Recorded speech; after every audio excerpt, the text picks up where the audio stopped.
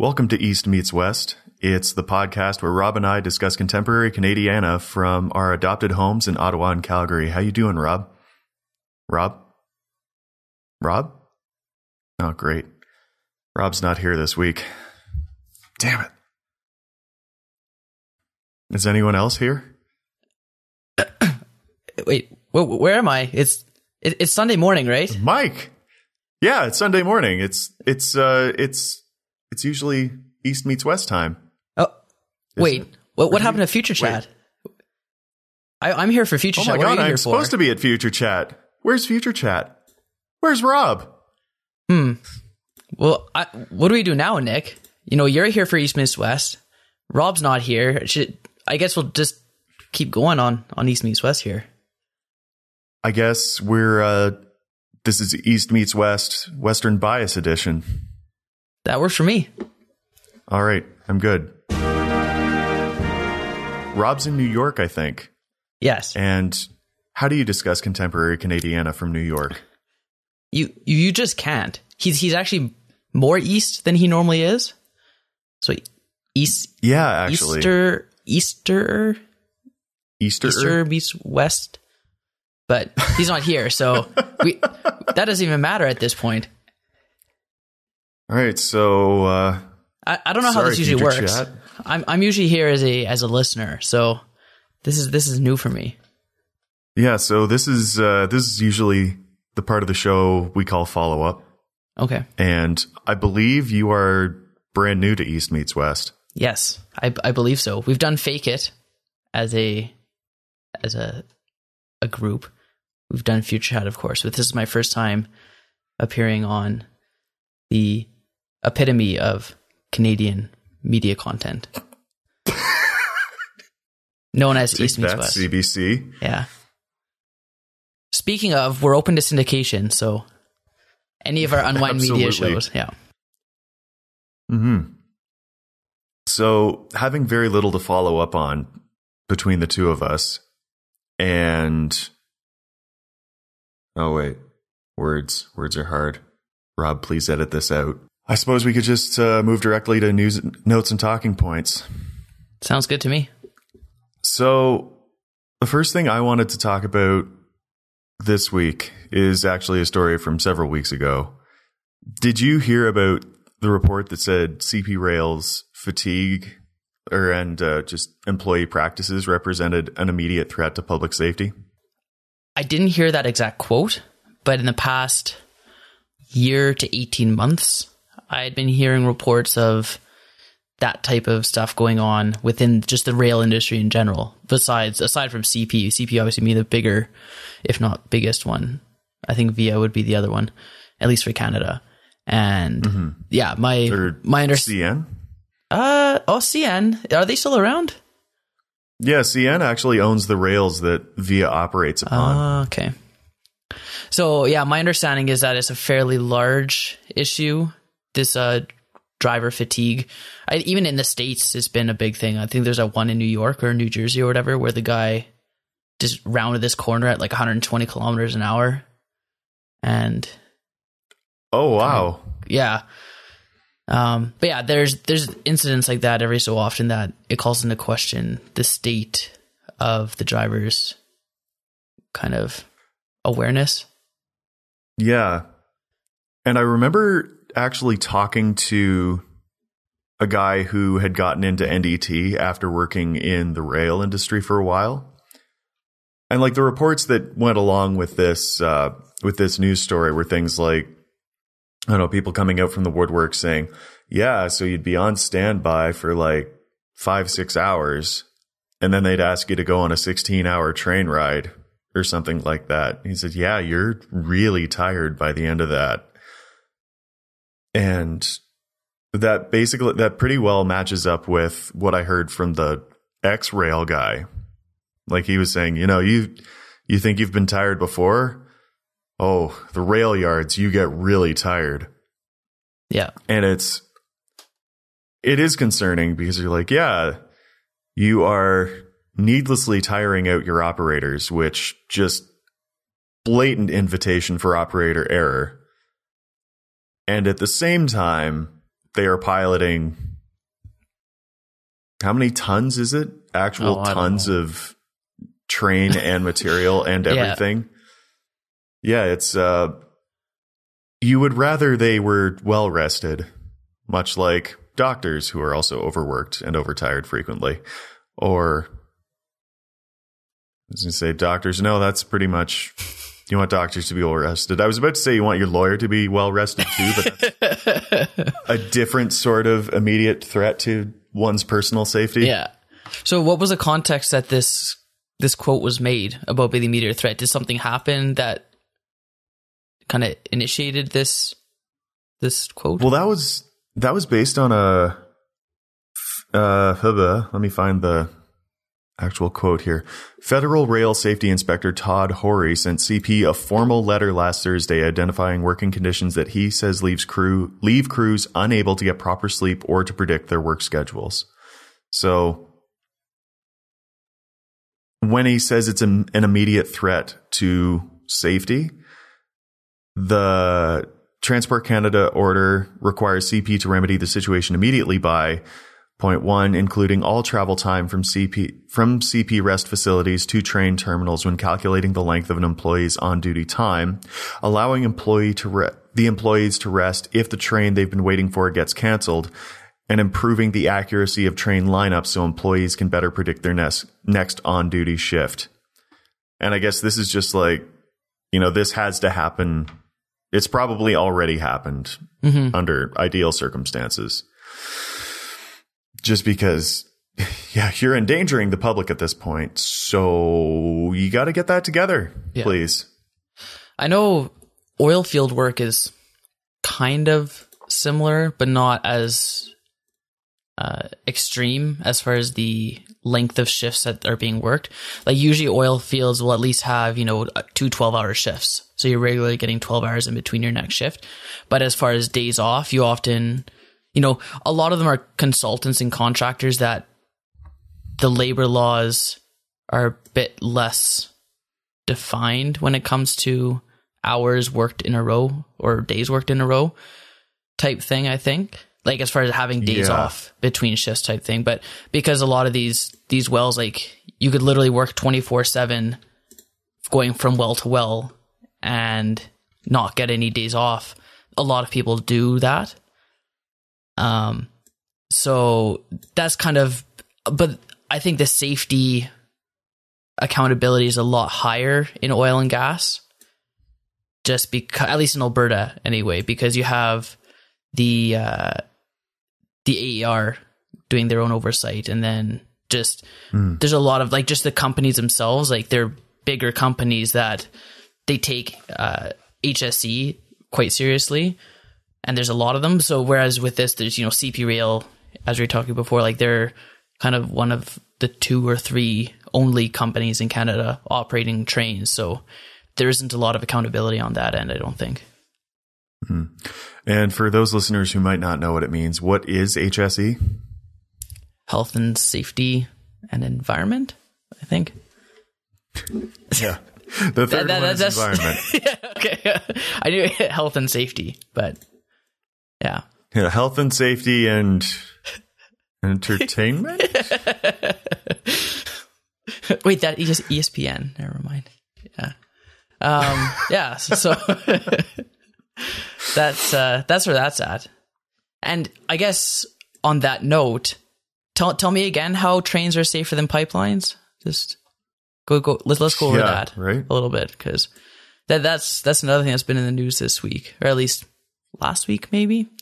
Yeah. I know you guys talked about it last week, but Kaya's well-pointed criticism of my rant on that was that it was pretty much basically what Rick Mercer said.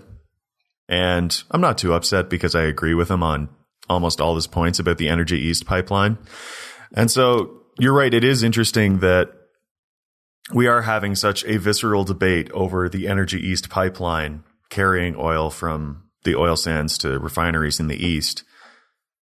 And then I think they're going to Tidewater in New Brunswick, but ice-free Tidewater, which is very exciting, apparently. Apparently that is a big deal. icebergs being what they are. Yeah. Did you guys talk about Brad Wall's map graphic of the equalization payments last week? We did not. Okay. Hey, you saw that, right? Yes. Yeah. I also saw the nice little graph you made on the subject, but I was on mobile. Right. So I didn't actually get the full brunt of that. Okay. So for listeners who don't follow all of our Facebook conversations, Brad Wall, I don't know what actually precipitated the whole mapping debacle, but he busted out some maps of how much each province has gotten in equalization payments since the start of the equalization program. Well, he first did it for 2016, 2017, saying, hey, Quebec, you know how you don't want us to run this pipeline? Well, look how much money you're getting this year from us, essentially. Us being Saskatchewan, Alberta, and BC. And so then people called him out saying, oh, well, that can't be totally representative of how it is. You know, what about since the payment started? How much money have they had since then? It's like, oh, well, you asked? Okay, here's the map. And it was just as indicative as the first map. So kind of, yeah, that's how that came up. And so you ended up doing a population adjusted map. Well, not a map, but numbers. A breakdown. How did that look? Because I couldn't really read it on my phone. Okay, so the numbers that Brad Wall gave for the payments received since 1957, which was the start of the equalization payments, was $25 billion for Newfoundland, $9 billion for PEI, $44 billion for Nova Scotia, $43 billion for New Brunswick, $198 billion for Quebec, $17 billion for Ontario, $46 billion for Manitoba, $8 billion for Sask, $92 million for Alberta, and $3 billion for BC. So after seeing those numbers, it was like, okay, that's pretty self-explanatory. You know, Quebec gets a lot of help. The East in general gets a lot of help. But I and, a couple of my Facebook acquaintances / friends had wondered what that would look like if you broke it down on a per capita basis, because, the East is very heavily weighted for the population distribution of Canada. Yeah. So it makes sense. Like, they should get more money if there's more people to support, which I don't argue with at all. So I was curious too, and I had a couple hours on Friday. So I went to StatsCan and got the census population numbers. And I just want to say briefly, I just want to jump right in and say, isn't it wonderful that we have friends like Mike who say, I have a few hours on hand. I should do some math here. I thought you were going to say, isn't it great that we have that data available publicly for people to use? But yeah, isn't that nice? And soon we'll have another long form census, and we'll have updated, accurate information because it'll be mandatory again. Yeah. Well, even Brad Wall's maps, like those values were taken from Finance Canada. So I believe those numbers are available somewhere if you do some digging, but they're public and you can find them. So you can recreate the exact same maps that he made or that his team made. I don't think he was the one that made them, but really, for all we know, he could have. I don't know. Do politicians have staff? Is that a thing they have? So okay, I guess as a background, Brad Wall is the premier of Saskatchewan. So for those who don't know, but if you're listening to this, you probably do. I was going to say, I can't imagine that you're listening to this and you don't know who Brad Wall is. So anyway, back to what I was looking at with the population breakdown. I took the population numbers for the census data. I interpolated in between the census years for a per year population, and then summed up the population per year and divided the payments received per year by population per year to get a per capita annual number. And then breaking that down, it kind of puts it even into more perspective that you have Newfoundland receiving $807 per person per year. Obviously, this isn't going to the people per se, but it's kind of a metric anyway. I think it's provincial It's funny because I remember people complain about like money being taken from the province, and then they go, no. It's not the province that loses the money. It's the people of the province. And it's like, what do you mean? Isn't that the same thing? No. It's very different. So it comes out of the personal income taxes, not the like budget of the province. So yeah, and then it gets transferred to provincial budgets so that they can offer, what is it? State of living? What on earth are words today? Standard of living, quality of life. Yes, that's the one. Standard of living. Mike, I have a confession to make. I planned Kaya's birthday party for last night, and there were refreshing beverages, of which I might have had a few, and I stayed out well past my normal bedtime. So this is what I've been reduced to. That's fine. That's what I'm here for. You have my apologies. The listeners have my apologies. Rob, who will eventually edit this episode because neither of us do that sort of thing, he has my apologies. Yeah. But you were saying population adjusted standard of living. Standard of living, yes. So yes, that's what we equalize. Yeah.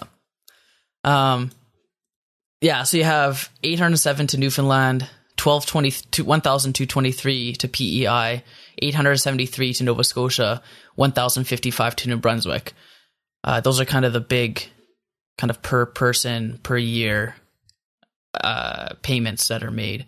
And then Quebec is 503, Ontario 30, Manitoba 730, which that surprised me because I would not have seen that coming. Manitoba's cumulative population over those 60 years is only 63 million people. Like their population's been a solid million to 1.3 million for the entire province. Wow. Yeah, that's outstanding. That's Toronto has more people than Manitoba. But see, the greater Toronto area has more people than Manitoba. Yeah. By several factors. Yeah. You're like, by not just double. Well, and Saskatchewan is as well 1.1 million right now is their population. You're kidding. Yeah. Calgary has more people than all of Saskatchewan. Wow. That's So when you hear about, I knew they weren't really, booming in terms of population, but Yeah, when you hear about population density numbers in Canada being up there in the, you can barely see anyone if you look all around you, that's kind of where that comes from. So but that being said, Saskatchewan only had $140 per person per year for the adjusted number. So they're riding high on potash. Well, as I understand they've got their oil too. I remember actually running some potash samples in when I was at SGS Lakefield, and it was neat because these little really pretty pink samples would come in, just pink powder. And we do the loss on ignition analysis on it. So you'd like just put it in 1,000-degree furnace and then see how much it weighed before and after. Yeah. Science. Oh, there you go. Serious science that went on. Naturally, there were more specifics to it. And they're all publicly available because that's how SGS does things. It's not that I'm trying to keep trade secrets. It's just that I don't remember exactly what we did for it. Right. Yeah. But I remember a couple people saying, "Hey, you garden, don't you, Nick?" And I go, "Yeah, I garden." This is potash. This is like actual fertilizer mix. Just sprinkle that into your compost if you wanted. I hadn't thought of that. Well, Saskatchewan has radioactive materials too. They have mines. Radioactive mines up north. And I've been, huge proponent of nuclear for a while. And one of the pros for nuclear power in Ontario is that Ontario actually has enough uranium to produce the entirety of the demand with, increasing demand adjustments for the next century or for about 100 years. But like that said, they don't actually use Ontarian uranium in the Ontarian nuclear power plants because it's cheaper to mine it from Saskatchewan and get it shipped over. So it's like, that's interesting. We're not even using the Ontario uranium yet, right, just because it's easier to get to in Saskatchewan. Right.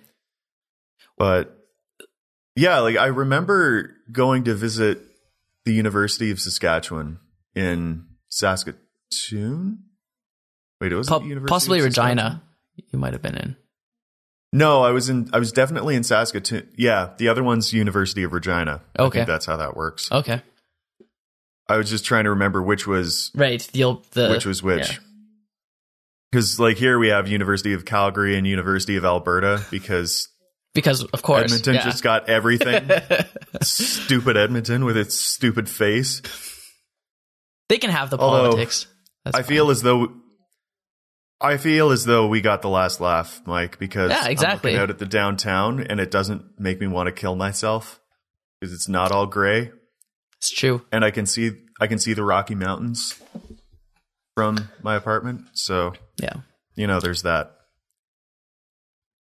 We don't have the refineries or all the money that flows from that, but hey, sure is pretty.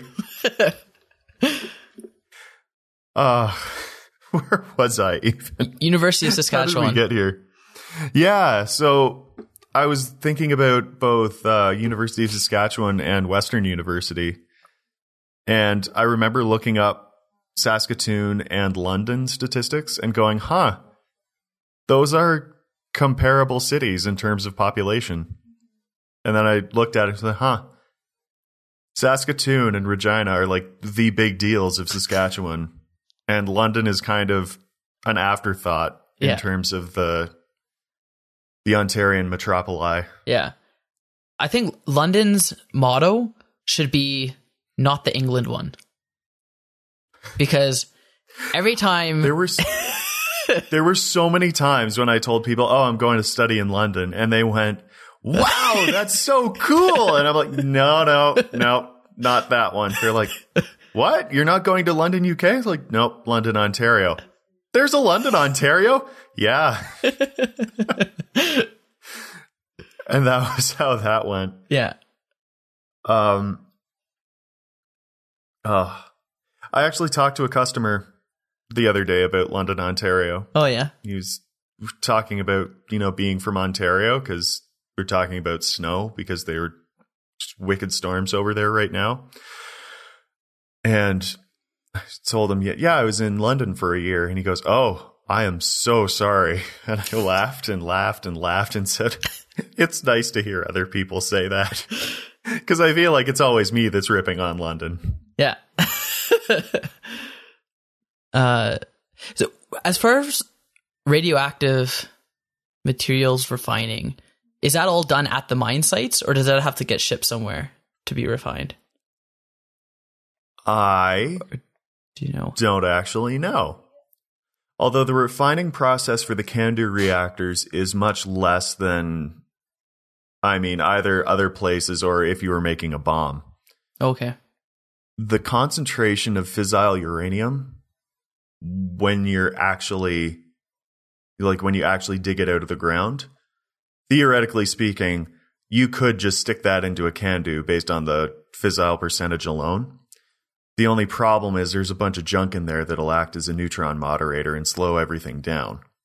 So you do have to refine it, but it's less enrichment and more cleaning.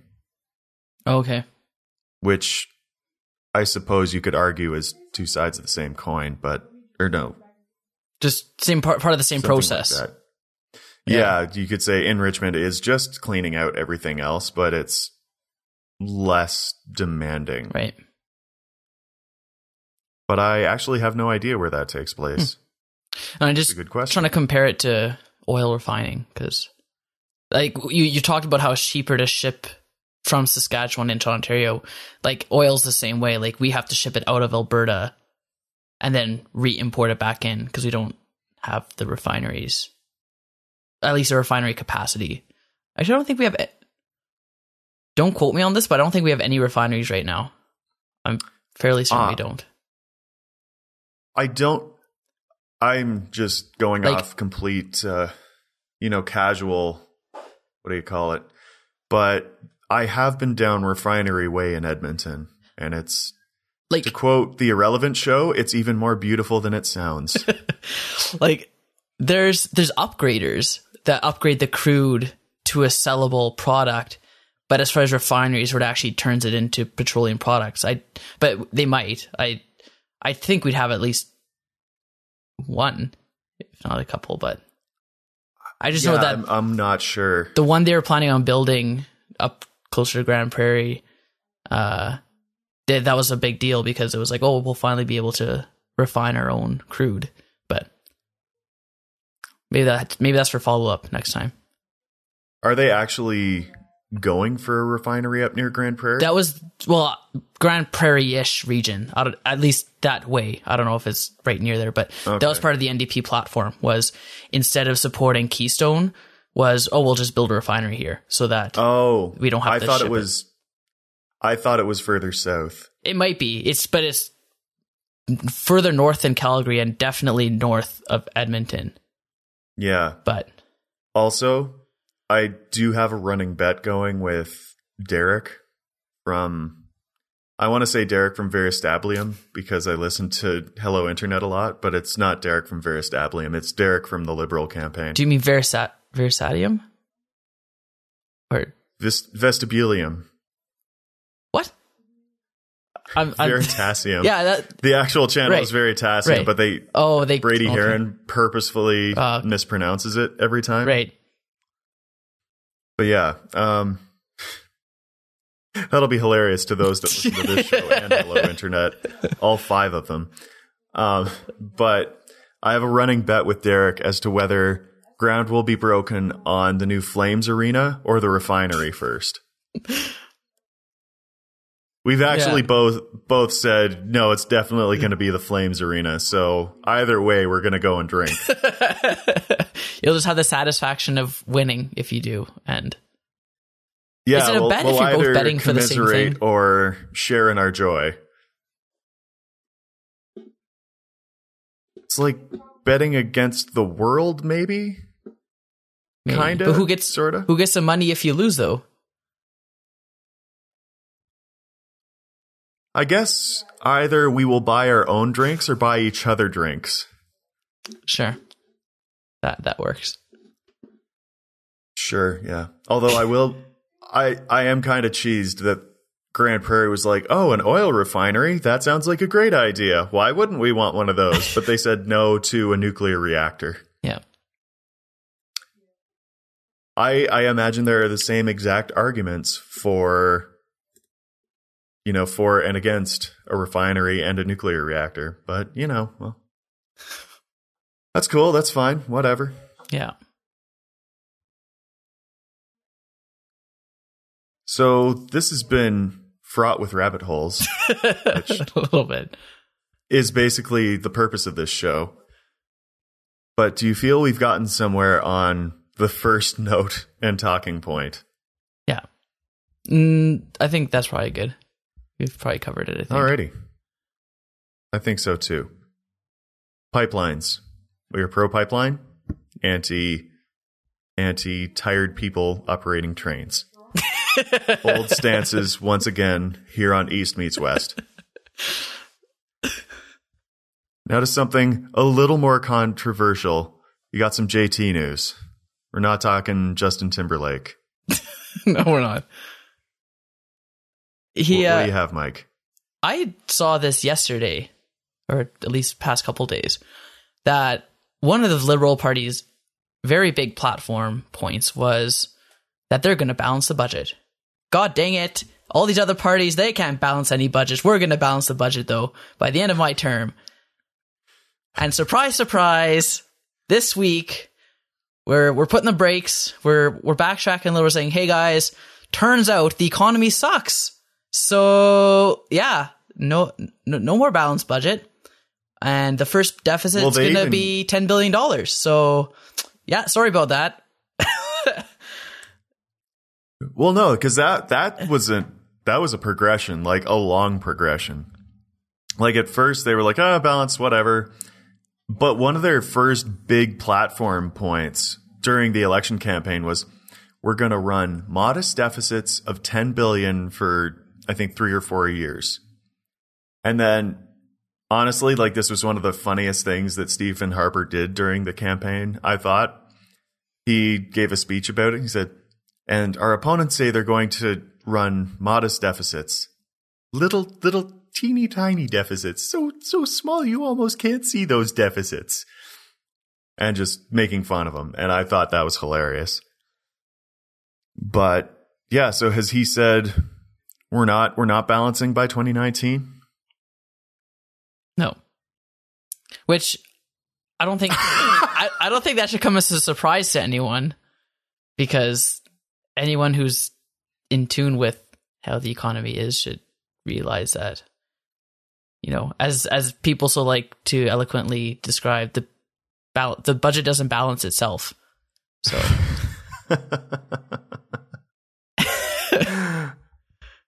yeah, I heard that one a lot. Yeah. But yeah, so yeah, things have not gotten any better since the election. No. It's just kind of steadily gotten worse. And all the news stories I see on the matter are, hey, you know how bad it is now? Buckle in, cause not getting any better for a while, kids. No.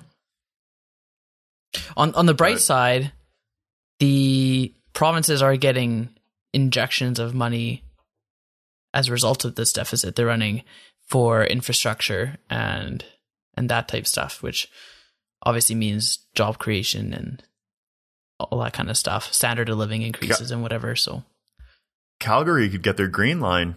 Yeah. Which is, you know, and by arguably, there I mean our. Yeah. It is yours now. I've noticed that you haven't really fully adopted Calgary as your home. It's true. It's only my adopted home. No. But I don't know. I'm so happy with this city. Especially when it's like minus 30 at home, back home, out east. Or out east, as the locals would say. And here it's like a balmy 6 degrees. It was 16 like 3 days ago. I know, it was incredible. I remember telling people that I was finally telling people that I decided I was moving to Calgary. And it was in September. And Calgary had just had a snowstorm. And people looked at me and went, Nick, are you sure this is what you want? And I was like, yes, I'm sure this is what I want. But I mean, the winters are less intense. No, that's true. By like a good margin. Yeah. So I'm pretty happy with how it's gone. Yeah. It's a dry cold. It actually is. Like, the first time I heard someone say, yeah, it's cold, but it's a dry cold, I remember thinking, that is the stupidest thing I think I might have ever heard. But then I got here and like you just dress in a couple layers and you're fine. Yeah. I remember going out in minus 30 wearing like my plaid jacket, which is just a fall jacket back east, and a hoodie under that, and, you know, like a long sleeve shirt under that, and being out in minus 30 and going, I'm actually quite warm right now. This would not happen elsewhere. No. And Kai notices a big difference. Because when she used to get home, she'd have to like go take a shower or something like that to finally warm up. But you get here and you just kind of shake the snow off and you're good to go. It's beautiful. Yeah. Less heat capacity to the air. Yeah. Yeah. But yeah, balanced budget. That's yeah. Not happening? No, not happening. But that's okay. You know, living in Canada, the governments that you elect here, you don't really expect super tight fiscal policies to the point where you balance budgets at the expense of things people need, so to speak. Yeah, like the only time I can think of that happening, I mean, Harper balanced his budgets. But oil's at $120. For the most part. Yeah, that's true. You know, when oil was triple to quadruple what it is now. Yeah, he was doing fine then. But I'm trying to think. Apparently the 90s were really bad. Like for government services. Because I guess the debt levels were getting just out of hand. And so in, you know, kind of an ironic twist, it was the Liberals under Jean Chrétien that just viciously slashed services to try and get the deficit under control. And there was actually a substantial body of work during the financial crisis of 2008 where people were saying that, you know, the reason that Harper had so much wiggle room financially was the work that Martin did, essentially. Martin being the finance minister at the time. I was going to say being the predecessor as prime minister. No. Okay, I was like, he didn't do that much. Yeah, Martin presided over probably the biggest screw up of the Liberals' history and allowed Harper to do his work because he got voted out so hard. Wasn't Stefan Dion the fall boy for the Liberals? Martin lost. Right. And then it was Dion. Yeah. And then it was Ignatieff. Ignatieff was never interim prime minister, was he? He was the Liberal leader during an election. But at one point, Dion never was prime minister. No. Okay. Okay. Because it's actually, at the time when Dion lost and then he stepped down, he was one of only two Liberal leaders in history that didn't become prime minister. And then they added Ignatieff and Bob Rae, I think. And so there's only 4 times in history that's ever happened. And 3 of them are in the last decade or so. Which is, for the political party that was actually the most successful federal party of the 20th century, pretty big black eye. Mm-hmm. But so how do you feel about the fact that there will probably not be a balanced budget by 2019? Being in a provincial region that would benefit from additional spending, I'm okay with it. Yep. I don't know. It's a reality. Like, you'll have good years and you'll have bad years, and you just hope that more good years will follow this time, I guess. And ideally, because of the way our tax structure is, the tax burden, because of the deficits, should be at least distributed in a way that's fair and not too bad, at least for people in my/our income level and demographic. Would you agree? Mm-hmm. I'm fine with it, honestly, because I'm a big fan of Keynesian economics, and the only thing being you got to make sure that you're trying to rein in spending when times are good, but it ends up being counterintuitive because nobody wants to rein in spending when times are good. Mm-hmm. But our debt to GDP levels are good, which is, the biggest thing you look at in this kind of situation. Mm-hmm. It's actually interesting because when I first learned about debt to GDP, it's funny because you can look at the national debt of Canada just ticking up. But at the same time, if you convert it to a debt to GDP graph over time, it's been pretty steady for the last while. Right. Because they just decided, okay, this debt to GDP level is acceptable. Let's keep it here. Maybe pay it down or let it go up during bad times. But well, it's like with any business, right? Like if you want to make more money, you've got to spend more money. That's the kind of mantra in that sense. Like, depending on how the business is being run. Well, of course, like it's got to be a structured and responsible spending. Because I was going to say, like there are some companies that it's like an editorial cartoon where they have, the executives up at the stern of the ship and then one person working the paddles. Right. And they're going, I don't understand it. We've cut so many costs. Why are we not going faster? Right. Well, yeah. Yeah. And for those that may not know, the debt to GDP ratio is just, the government debt, but divided by how much money the government is actually making in, all its revenue streams. Wait, hold on. Are you saying the debt to GDP ratio is a ratio of debt to the GDP? Yeah, craziest thing. But trying to put this in layman's terms, the best example I've heard is you would rather, let's say Suncor.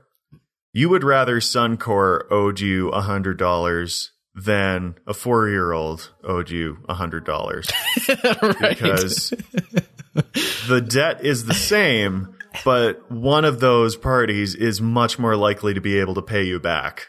Right. Yeah. And so that's what we mean when we talk about debt to GDP ratios. That's a good analogy. I like that. I like it a lot. It makes a lot of sense when you put it that way. Yeah. 4-year-olds are great big stiffs. They don't have any income streams.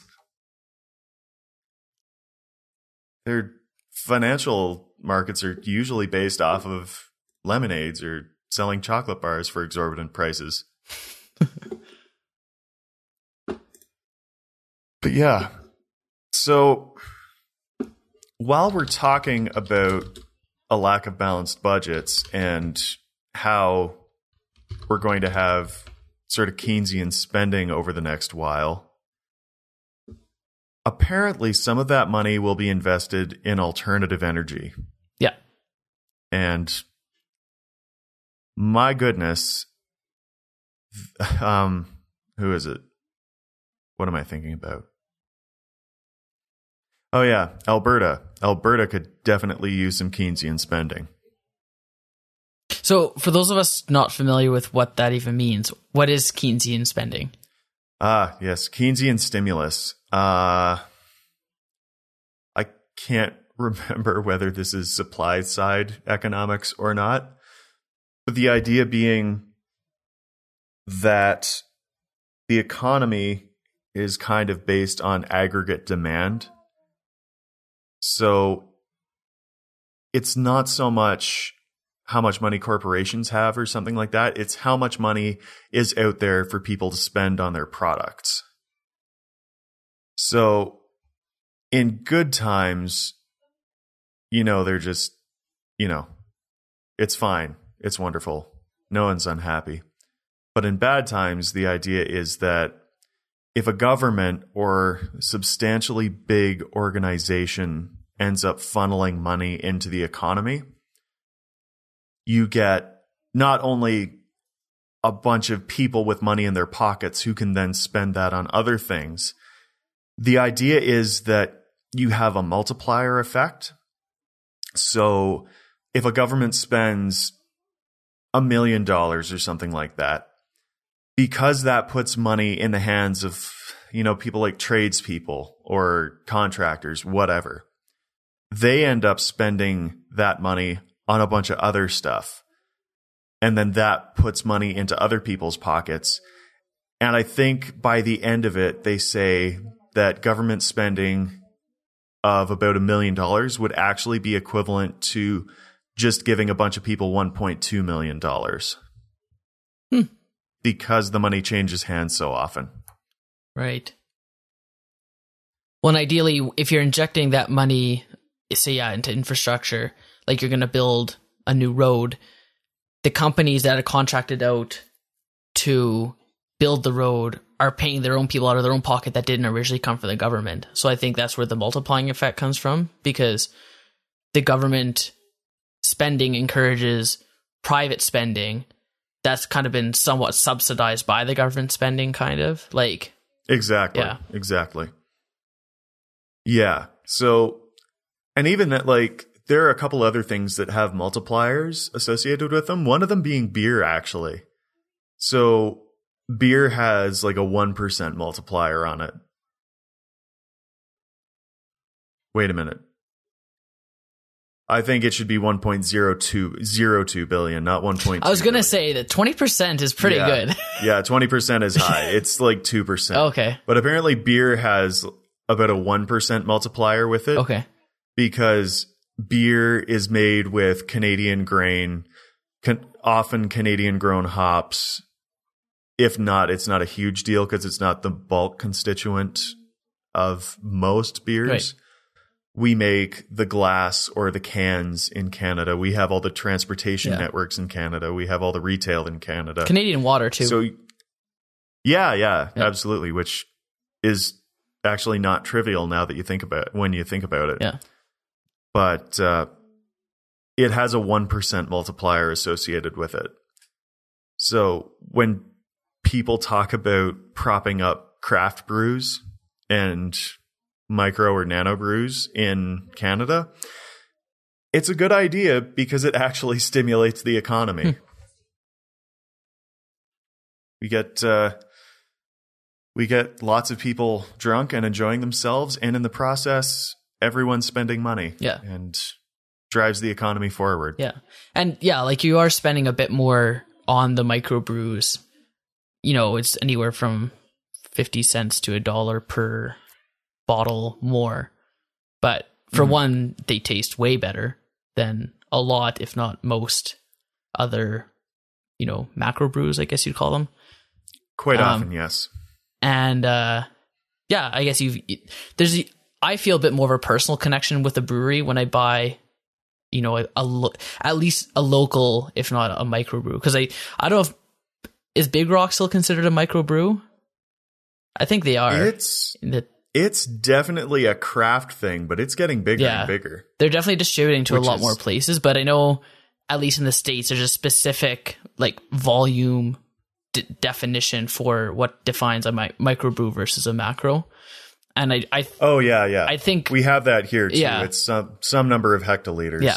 So I think Big Rock is still, they're definitely on that bubble, I think, though, but for a good reason, because they're really good.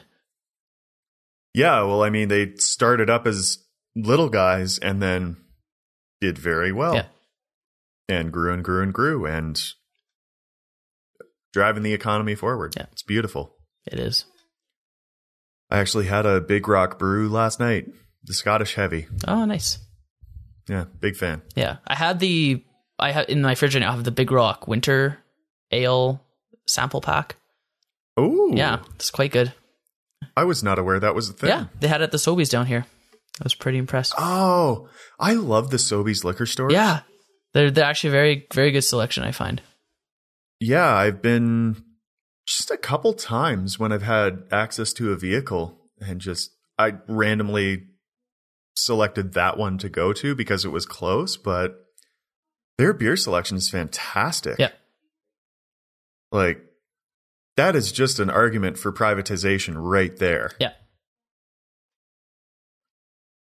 That said, apparently that gets contentious with different people, but they're not on the air right now. But yeah, I think you're trying to segue into alternative energy, and I don't know. I totally was, but then we talked about beer, which is a different kind of alternative energy. That is. It's a necessary type of energy required in a lot of aspects. Yeah. I actually saw a graphic this week or this past week or the week before, Reverse Oxed Week. It was talking about all the solar and wind potential in Canada. And it's funny because like the Great Plains and being the prairies, that was where you saw the majority of all the solar potential in Canada, and is actually why I enjoy living in the Great Plains, because it's sunny. Yeah. And I like the sun, and you're not so viciously depressed when winter rolls around. Yeah. Yeah, no, I love sunny winter days. Those are like, they're crisp and bright blue skies. Oh, it's gorgeous, isn't it? And if it's kind of like hovering around that 0 mark, then it's like warm enough to enjoy the weather, but you still get that crisp winter feel. It's nothing beats it. Yeah. And it's just so depressing, especially when you're right on the lake or something in Ontario, because it is cloudy all the time, unless it's a rare occasion where it gets just really cold and it's a high pressure system that moves through and clears out all the clouds. So I'll actually walk around on those days all happy because it's sunny outside and I like the sun. Yeah. I'm like, it's so sunny, guys. This is great. And you're like, what is wrong with you? It's so cold out. Yeah. I've quoted this before, but I read somewhere that Calgary is the sunniest city in Canada. Sunniest major city in Canada. Yeah. And I also like that near the summer solstice, it's still twilight at about 11 at night. It's just amazing. Yeah. Like I remember telling people from London about how sunny it was in Calgary in the summer, and they kind of, oh yeah, it's sunny, whatever. Sunny really late, that's great. But I finally sent them some snaps of the sky at 11 p.m. in June, and they were like, oh my God, how is that even possible? But I love it. Yeah. I'd say it would be great for gardening, but it also gets cold at night down here. Yeah. And my pepper plants do not appear to enjoy that. No. But they're loving the sun, so that's good. So you are actually planting them outside? No, I've got them in pots, Okay. but I kept it outside on the patio balcony last year. Right.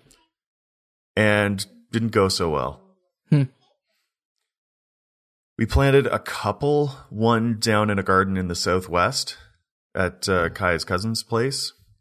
And I kept one out on the balcony here. That one ended up dying just for watering reasons. Mm-hmm. But the one from the southwest survived, and I've had it in a couple upgraded pots because it's getting bigger and bigger. And it's recently been upgraded to a new pot, and there's a bunch of new growth on it. Can you not get... And it's still winter, so I'm pretty excited. Can you not get like mini greenhouses that you could keep on a balcony to put a couple plants in, or is that not a thing? Well, you could. I think they're called like Kolsch, maybe? Like, I'm imagining a hamster cage sized greenhouse.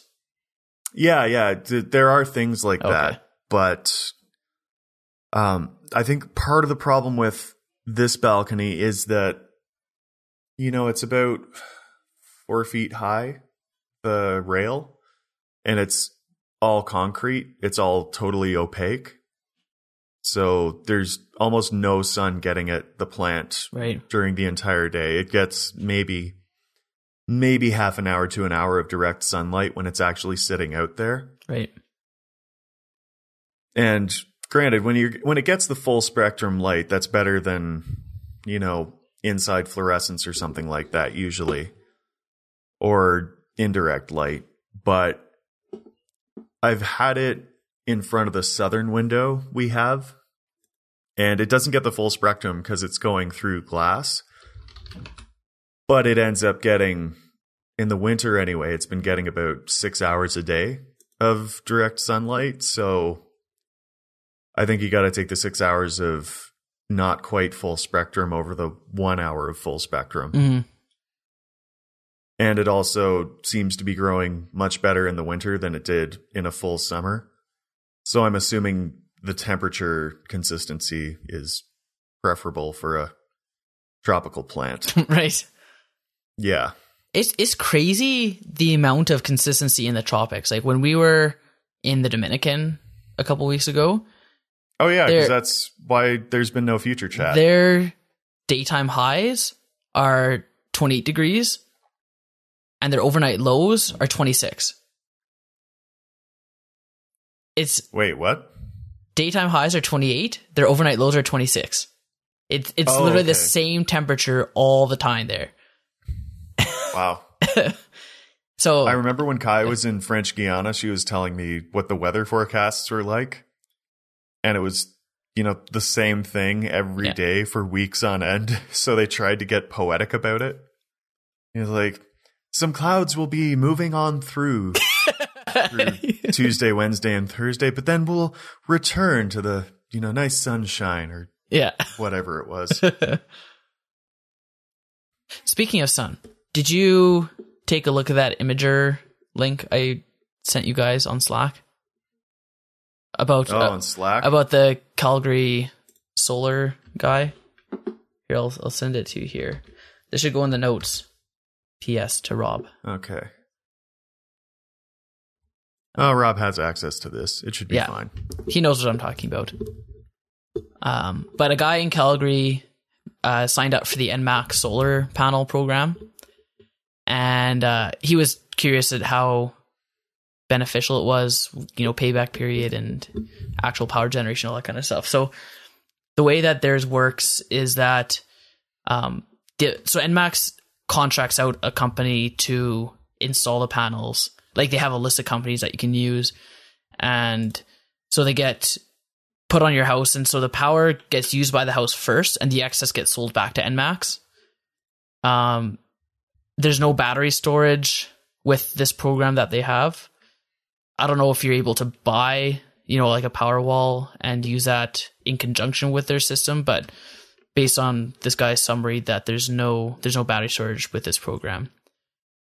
And he was saying that what they found is that even on a day when they produce more energy than they use, they still have to buy from the grid, obviously, after sunset because they're not making their own energy.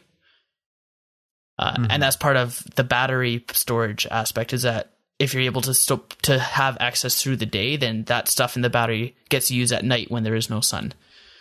And what NMAX, their deal is that they sell back to the grid at the same price that they buy from the grid, which is actually a pretty good deal. But when they buy from the grid, they pay an extra 6 cents a kilowatt hour in transmission charges.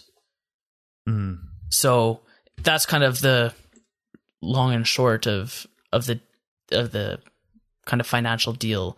And then he has some numbers here as far as, total power used, total power generated, total power sold. So they ended up having an excess, like a net excess of, what was it? So they end up having like an annual savings of $100. But that doesn't, but that's not counting the upfront cost of actually getting this system. Right. Right. Because I'm looking in here and it says the payback period is, or at the current electricity rates, the payout period is greater than 30 years. Yeah. Which is ridiculous because at that point, you almost wouldn't even consider it being an investment, really. Yeah. And that's, I don't know if you're familiar with the program in Ontario, but it's very controversial, at least. Okay. Among my family members. Oh, like the off-peak, on-peak aspect of it? Or for solar? No. There's a program, I don't know if they're still doing it, but it's called Microfit or something like that. If you're a small producer, so if you have if you have solar panels on your roof, or you have a small solar farm or a couple turbines, whatever, they really subsidize the electricity when they buy from you. It ends up being very lucrative to the point where like the payback period is, I think, 20 years to break even. Maybe. No, it's got to be lower than that. I think they're paying they give you 18 cents per kilowatt hour when you're one of the small producers. And they're doing that because they're trying to invest heavily in new power capacity in renewables rather than building another coal plant or something like that. And it's really controversial because energy prices have gone up because they're paying all these small producers, and, that's a thing.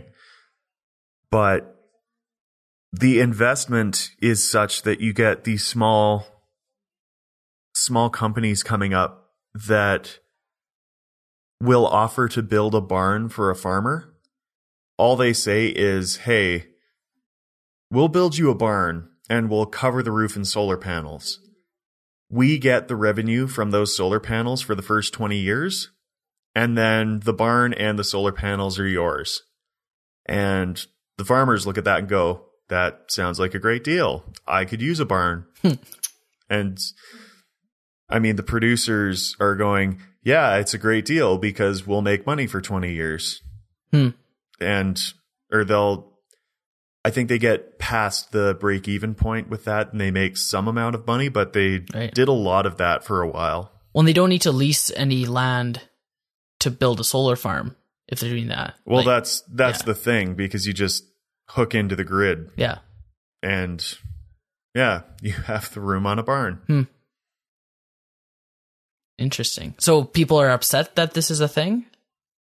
Yes, because it is expensive. And Ontario is very industry heavy, like manufacturing heavy.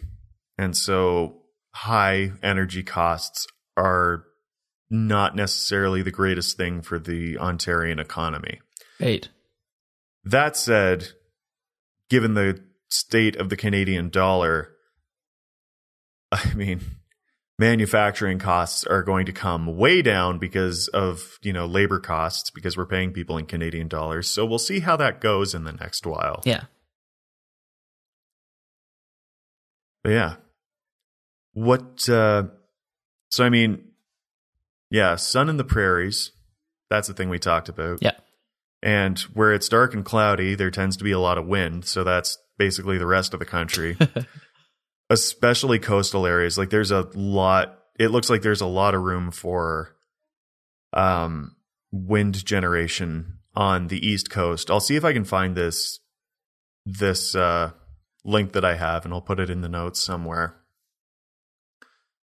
But there's got to be some baseline, and I've been a big proponent of nuclear power for fulfilling that baseline. What do you think, Mike? Because I know you've been in touch with some people who have a different idea for that baseline capacity. Yeah, well, with a lot of drilling for oil and gas, you get to depths that are close to the, I guess, geothermal reservoirs. When you start getting to the 3,000 to 5,000 meter depths, you start tapping into the what's considered high pressure, high temperature regions when you're talking about oil and gas, and that's related to the geothermal gradient. And once you get, even deeper than that, there's actual reservoirs of water that are, hundreds of degrees Celsius under high pressure. So tapping into those reservoirs allows you to generate electricity through geothermal by using that water to heat another lower temperature flash fluid that spins turbines. And then that water gets recycled or reused, I guess, back into the same reservoir to get reheated and kind of do the cycle all over again. And that's something that at least one, if not more, advocacy groups are pushing for within Alberta, is to convert a lot of these oil and gas wells that are either owned by operators that, have produced all the oil they can. So now they're just either sitting dormant or they're producing water already. And they're like, let's turn these into geothermal wells. So at that point, you don't even have to drill new wells. You can just use the wells that you already have that are close to these reservoirs and generate electricity from them instead of just having them sit there. Wait. Mike. Does that sound reasonable? Does Alberta have a lot of holes around that can be used for that? That's very good question. We don't Nick. have. Do we actually have that much oil drilling in Alberta? Surprisingly, yes. And are we good at drilling holes in the ground for geothermal wells? Yeah. I don't know that that's the case. Even more surprising is how many of these wells are just sitting there not being used, and sometimes don't even have an operator because that operator has since gone out of business, and they're just hanging out. And I guess property of the province at that point to deal with. Now I actually had no idea that this was the case. Because from everything I'd heard, the geothermal schemes were going to revolve around drilling a bunch of new holes. But I had not thought at all about the number of holes we had. I suppose I should call them wells, but got a bunch of holes. Yeah. We could use some of them holes. Holes are just sitting there doing nothing currently. We call them holes. It's you fit in by calling them holes. Oh, solid. That's Yeah. good. It's funny because they're the industry terms that you use when you're actually presenting to other people, and then they're the colloquial terms. Yeah, no, exactly. So, yeah, it's kind of a multifaceted attack or proposal, I guess, is maybe a better way to describe it. So, these advocacy groups will go to these operators, say Husky or Suncor, and say, hey, you have this well here that's producing a bunch of water or just not doing anything, and it's very close to this geothermal reservoir. What would you say if you just, dug, 1,000 meters deeper, sometimes a lot of time even less than that, and you have this payback in electricity that you can generate. So basically you're approaching Suncor, NMAX, Husky, those kinds of people, maybe not NMAX, and being like, hey, no. Would you like to make money by drilling a hole in the ground? Like, but oil prices are low. I can't make money by drilling a hole. It's like, oh, but you can. Yeah, no, exactly. Like a lot of these wells are around urban centers. So as far as transmission, they're already close to the populations that you're going to be distributing electricity to. So it makes sense that you can put these, geothermal electricity power plants in around these wells, because it's not like you're having to transmit a whole bunch and you're going to have a hard time getting access to the electricity market. And yeah, it goes back to that baseline, because as long as there's heat in the ground, it's going to keep producing electricity. Yeah, I was trying to do some reading on geothermal just in general to get the energy return on energy invested from it. But that's not really it's not easy to do that with geothermal, because the energy return, it's like with hydroelectric, it gets better and better as time goes onward. Yeah. Yeah, it takes an initial investment, but after that you don't have to do anything to it. Yeah, and there are some odd things that will happen. Like, I guess if you're not careful, you can, pull more heat out pull heat out at a faster rate than it's being replaced, and you can end up cooling the well, right, and losing some generating capacity if you're pulling too fast, right. I guess. And yes, as with fracking, if you're not careful, you can cause earthquakes. But so long as you're careful, yeah, it should be okay. Well, but see, they already do that with oil and gas reservoir modeling, like the rates at which they're able to produce without watering out too early or whatever kind of thing, right? Like there's the optimal rates. Like you can, just open the floodgates on a well and produce a whole bunch right away, but over the long run, your net production is going to be worse if you do that versus if you kind of open the taps a little bit and let it just produce more consistently, but at a lower rate versus letting it rush all in, but then dropping off right away. Because in the same way you have your geothermal temperature you're trying to maintain, you have reservoir pressures that you want to maintain. So if you just let it all flood in, you're not going to have enough reservoir pressure to produce the rest of the oil. Now, another thing I'll ask you, because I honestly don't know. I know that some renewable mega projects from Quebec find a market in New England. And the transmission costs there just get just stupid. But if Alberta were to start generating excesses, would there be a market south to give that energy to? Are you being rhetorical in this question?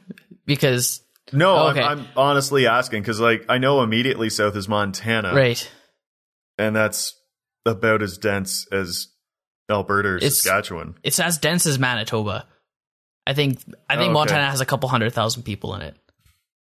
Okay, and they recently imposed speed limits. I know that much. So now you are only allowed to go 90 miles an hour on Montana highways, which, how do you get anywhere at those speeds?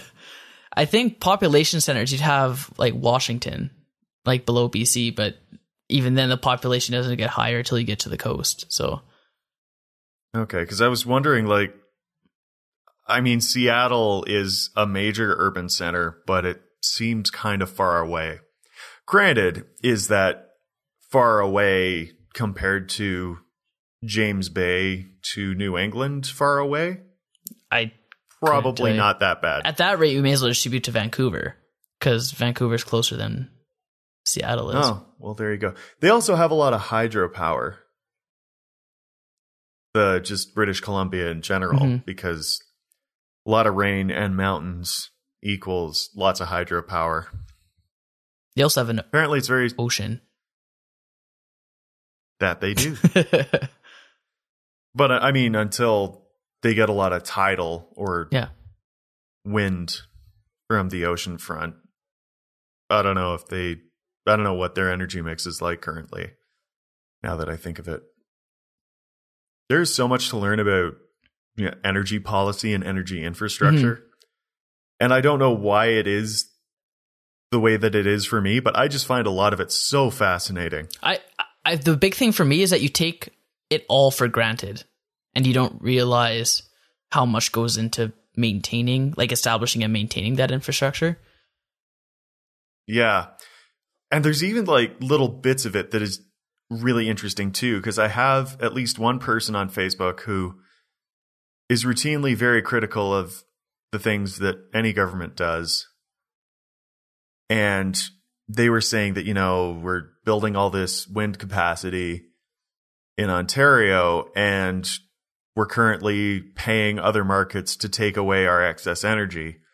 And I thought, well, that sounds like either a cherry-picked or dubious claim. And so I looked into it. Did you know there are actually like energy exchanges not terribly dissimilar? Well, I mean, they are dissimilar because of the nature of everything, but it's kind of like the stock market, but with energy. Like different regions or whatever, not municipalities, but different government level things will sit around and try and swap energy based on who has excesses right this very moment and who has deficits right this very moment. And sometimes if you just have way too much energy for the grid you're on, you have to get rid of it somehow, so you pay people to take it away. This just happens all the time, apparently. Sounds weird. Ontario did at one point pay people to take away their excess energy. But at the same time, they are also frequently paid to take other people's excess energy when they have an excess. And it's just crazy. What do you mean by take it away?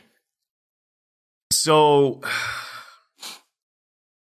say you are based on just a lot of solar power and it's nighttime and you have no energy coming in currently. So say next door to you, they've built a bunch of nukes and geothermal and they're going, hey, everyone's asleep. So we're covered, but we've got some excess energy. Here you go. And so you might pay them to get some excess energy. But the next day in Solar Town, it's a holiday.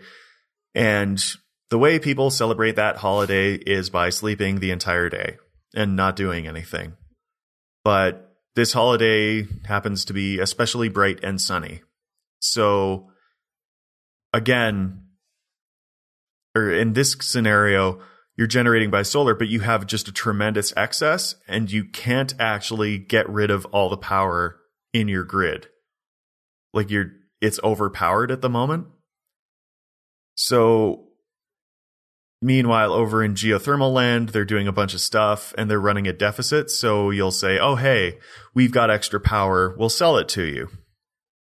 But if you were generating just obscene amounts of power and the grid couldn't actually handle all that you're generating, you could pay Geothermal Town to take the excess power off your hands. They might not need it at the time, but you're spreading it over a wider grid. And so you're not risking burning anything out or something like that. I've probably just explained this terribly because I only have a fleeting grasp on the concept myself. Can't you just like leak off the extra energy?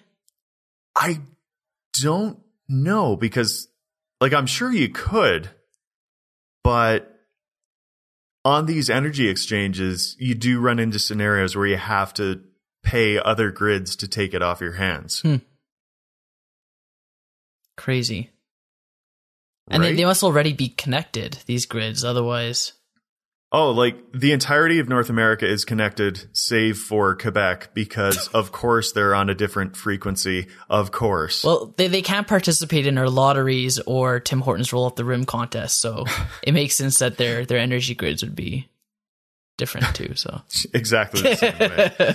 Apparently the reason that you always see the contests that say except Quebec, the reason is the language laws. Oh, okay. So they actually run things in parallel in Quebec. Oh, just okay. in a different language. Yeah. Interesting. So they don't they might miss out on a couple, but they don't miss out on everything. Right. It's just you need to do it in a different language. Okay, that makes sense because every time I see that, I'm like, man, that would suck to be there. Don't get anything fun. Yeah, what fun is there to be had in Quebec ever? Montreal, known as, the least fun city ever. It's true. Yeah, whoever has fun in Montreal. Is that a thing? I don't think it's a thing. That's not a tourist destination or anything. The Montreal Canadiens are notorious for having a very quiet stadium. Yeah. On game days, the entirety of Montreal is stone cold sober. Yeah. That's how that works. Yeah.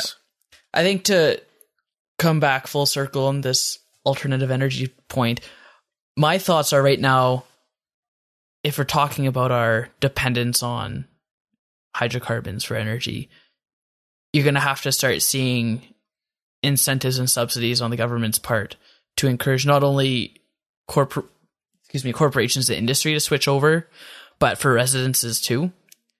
So like you have companies like Enmax or TransAlta or whoever the energy provider is, and they have their own power stations and that kind of stuff. But as far as residential solar, residential direct heat, geothermal, all that kind of stuff, there's right now, like I looked it up the other day, there isn't a ton, if any, incentive out there for residences and homeowners to go towards alternative energy. And I think that's what's going to be needed if the goal is to, hit these carbon emission targets and, global temperature change targets. It's not enough just to say this is what we need to do and just sit back and wait for it to happen. I don't think so. Now, I do have a question for you because you're probably a good person to ask it. Something I hear a lot is people demanding that we stop subsidizing the oil industry and take those subsidies and funnel it into alternative energy. Having worked in and kind of around the oil industry, how much are they actually subsidized in Canada? Do you know? I don't. All I hear about is the royalties that they're paying to the government. I don't know how much subsidizing. Yeah. And I honestly don't think that they'd be getting much more subsidized than just corporations in general get, just as far as tax breaks and that kind of stuff. I couldn't comment specifically on that, but there's not enough subsidizing going on that we're hearing about it. I don't think. Okay. But that's interesting. It's just because I don't know. I find a lot of things end up mirroring arguments made in the States, but the United States is and remains a very different place than Canada. So it's interesting. I'd like to learn more about that. Yeah. Like with the way the oil price is and the cost of getting oil and gas out of Alberta right now, you almost do need more subsidies and incentives for companies to actually develop the resources here, because, you're just seeing companies pulling out of Alberta if they have assets elsewhere, whether it be the States or international or even Saskatchewan for that matter. And because it's just too expensive to produce the oil and gas here. So I guess we'll see where oil price goes in the future. But if it's, a long-term, $20 to $30 per barrel type thing, it's not going to be, that industry's not going to be sticking around too long here, at least not at the scale it was before. Yeah. And I remember seeing a graphic from the BBC somewhere. Isn't it great that I have all these links just on the top of my head, but not actual URLs for them? Yes. I think the BBC did one saying, how much does it cost each place to make a barrel of oil? And in Canada, it's 40. It's $40 to make a barrel of oil. It's just, we're not going to break even until we hit that point. And then you need some sort of profit incentive to keep operating. Yeah. Those numbers you see thrown around on the news, like they're not, take them with a giant grain of salt, because there's a lot of companies that, depending on the play, like the resource, the area that they're drilling, the type of resource, how long it's been around, all that kind of thing, it varies quite a bit. Like you could probably come up with a bulk average, but companies will always have assets that can be developed at, $18, $15 a barrel price. Like it's, again, and that's part of where it comes down to, they're not going to be operating at the same scale. They'll have expensive plays that they need, $70 to develop, but they'll also have some at, the $20 to $30 range. So yeah, it averages out to, that $40 value, but that doesn't mean that unless it's 40, you're not going to have any sort of drilling or production. Like there's some companies say, we can, and the American dollar helps too, just the same way with manufacturing, with oil and gas, like they're selling their oil at US prices. So it, so that adds that, 25 to 30% kind of bump into their selling price. I had no idea, but that's really exciting. Yeah, it's a bit, makes me feel a little bit better that the price they're selling at is closer to, $40. I'm laughing because I'm like, oh my God, the fiat currency is working. It's working, guys. It's working. What's the fiat Screw currency? The gold standard. Fiat currencies are those currencies which are not based on a commodity. So, for example, when we left the gold standard, we became a fiat currency. Did we leave the gold standard? And yeah, like a long time ago. I thought the gold standard was still a thing. It's still a concept. But no, we left it a long time ago. Okay. So I'm just organizing my thoughts briefly in my head here. So apparently, I listened to Planet Money a lot, as you're aware, because we talk about that on Future Chat quite a bit. And they had a piece on what got us out of the Great Recession. And by us, I mean the States and kind of everyone-ish, sort of, kind of. And one of the issues with the gold standard is that commodity prices fluctuate. And so if, say, one argument is to say a gold meteor hits some country and all of a sudden they just become fabulously wealthy with with gold resources, and they're all of a sudden the value of their dollar or their value of their currency just skyrockets because they have so much gold to back it up. And that's fine. That's one problem with the gold standard, theoretically, hypothetically speaking. But another problem is that if, say, you discover a giant gold mine and all of a sudden the value of gold globally plummets, that means the value of your currency has plummeted by the same amount. So, I don't know, say, the cost of gold halves overnight through some crazy thing.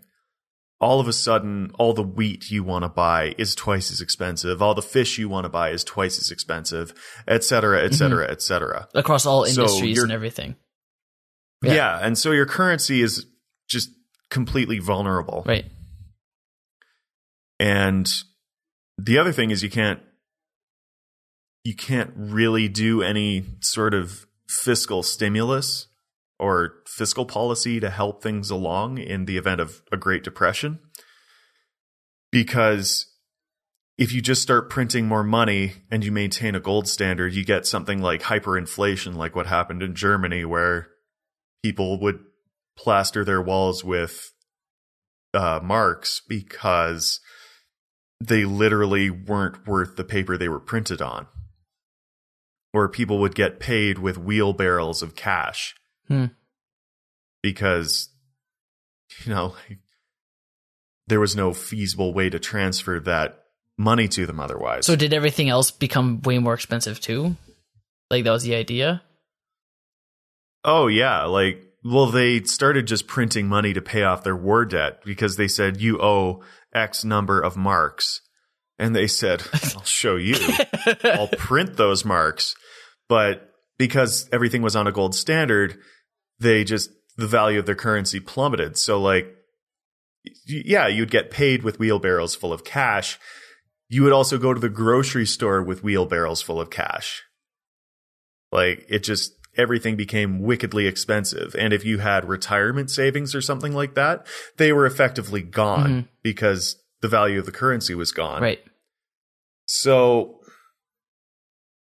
long story longer, we've moved to what are called fiat currencies. So they work a lot like the stock market, he says for the second time this podcast. But it's much more closely analogous to the stock market. So when you buy a commodity from a country, you pay for it with that country's currency. So one of the reasons that the Canadian dollar has tanked is, one, currency traders, and two, I guess people aren't buying as much Canadian oil right now. So it's not being there's no demand for the Canadian dollar right now. Right. So the value of the dollar has gone down. Whereas previously, when Tom Mulcair apparently rightly pointed out that we had Dutch disease, when people were buying a lot of Canadian oil, the Canadian dollar was very high because a lot of people were buying those commodities. And so it ends up being kind of a self-correcting mechanism because right now Canada's economy is in the tank and our dollar has gone way down low. So if you're to buy something from the States, like Soylent, for example, right, is the painful reality that I'm looking at. Soylent is going to come with an extra 30% tax on it just because you have to buy it in American dollars because it's an American product. And if they wanted to just sell it to you at parity, they would have to take that loss.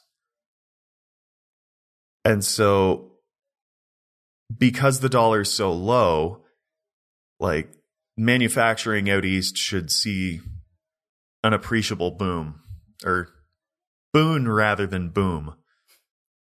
But because you're paying people in Canadian dollars to do the work. Like outside or, different countries or people with different currencies can effectively spend less to get that product from Canada. And equivalently, it's almost like a protectionist tariff has just gone up around Canada. Like, you could buy that thing from the States, but if someone in Canada is making a comparable product, you should just buy that one. Right. Because it's going to be like 30% cheaper. Right. Effectively speaking. Right.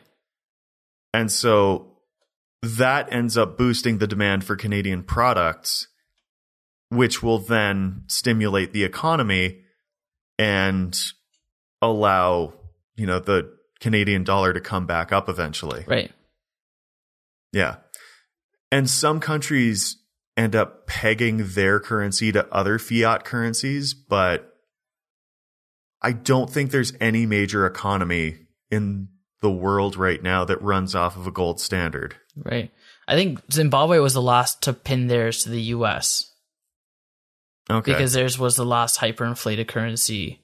Like they had the ones with like the $1 trillion bills. Oh, right? Yeah. I remember hearing about that. So then it was just recently within the last 5 years, no later than that they transferred over to the US dollar so they had to put a buyback program of the Zimbabwe dollars to US. And then people obviously lost money because inflation, but at least now they're a more stable currency. But yeah, so that's broadly speaking how fiat currencies work. Interesting. We have a fiat currency. Yeah. And fingers crossed, it is currently doing its job. Yeah. Like, I guess you'll probably also see more tourism in Canada or more filmmaking in Canada is another thing. Because apparently filmmaking hasn't happened nearly as much in the past little while because of the high value of the dollar. But yeah.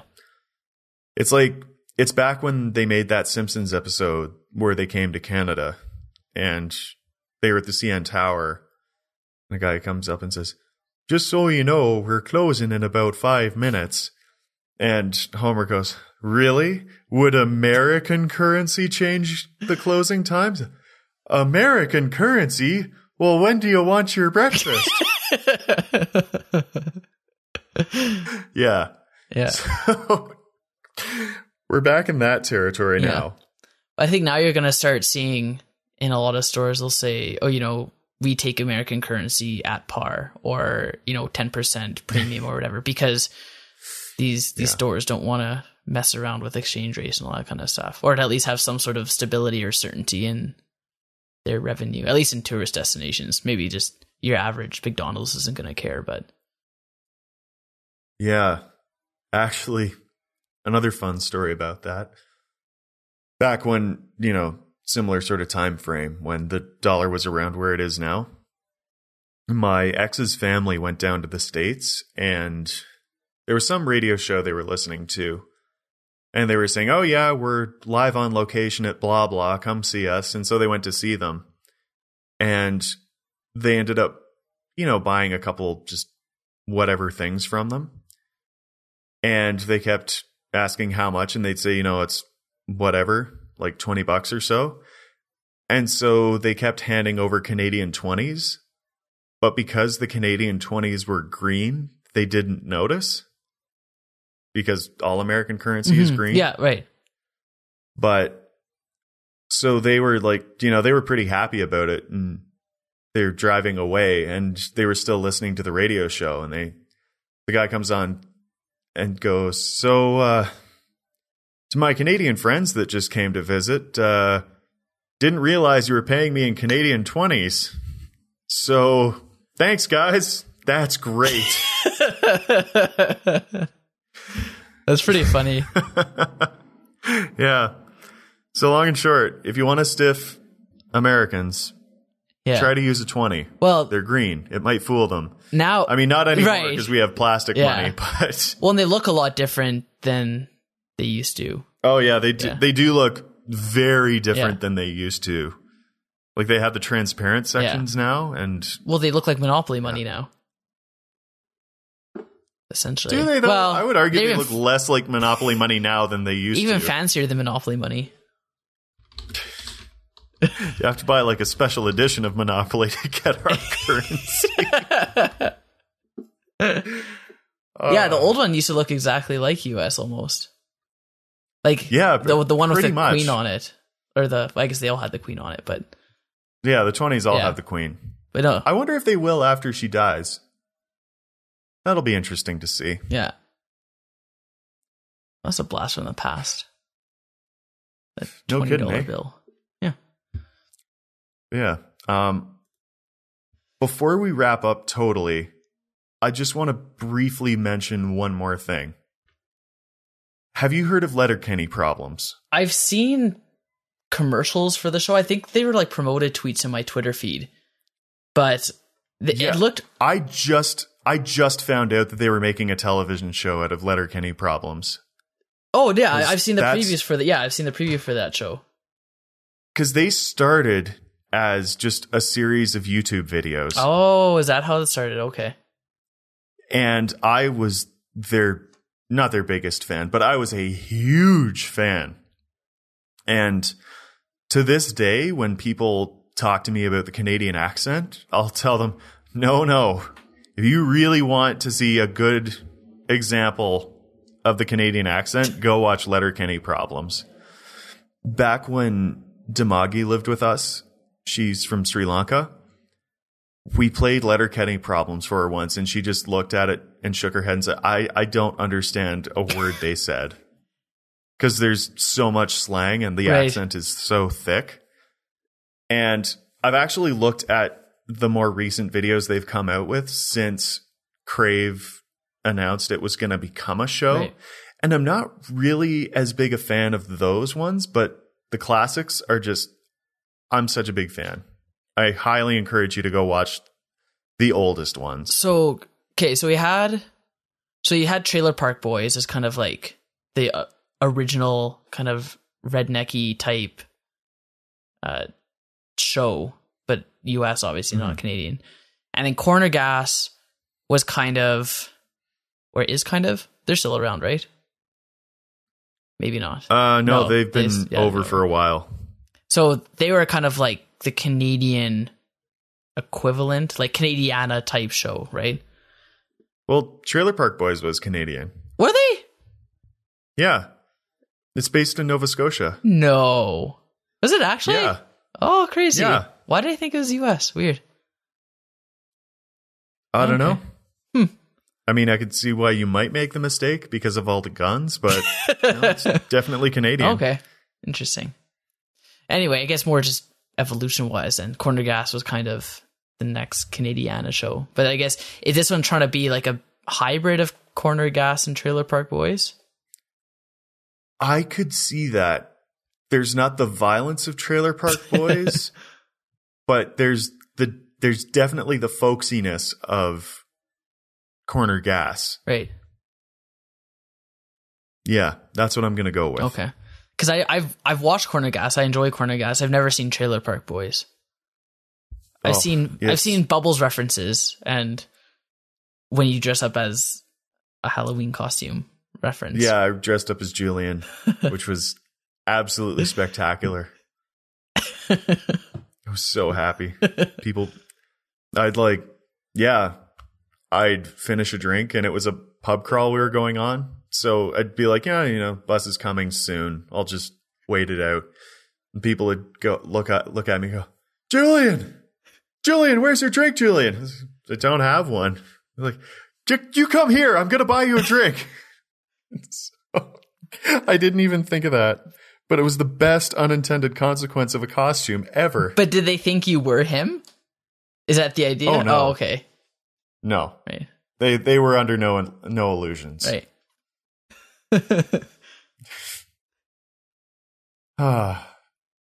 Good times. Fond memories. Yeah. But yeah, no, Letterkenny. I was interested in checking that show, but I think it is a Crave exclusive, right? Yeah, but go to YouTube. There are still videos. Okay. Big fan of the older ones. Okay, I'll have to check it out. So yeah, I suppose we'll wrap up now. I think so. Mike, thank you very much for filling Rob's seat. Not literally, because you'd have to go to Ottawa to do that, but thank you for having me. It was The a pleasure pleasure's all talking. mine. oh, it was a pleasure having you this week. And thank you so much to all our listeners. I don't actually know if Rob plugs anything at this point because that's usually his job, but thankfully we have post-production for such things. Have fun with that, Rob.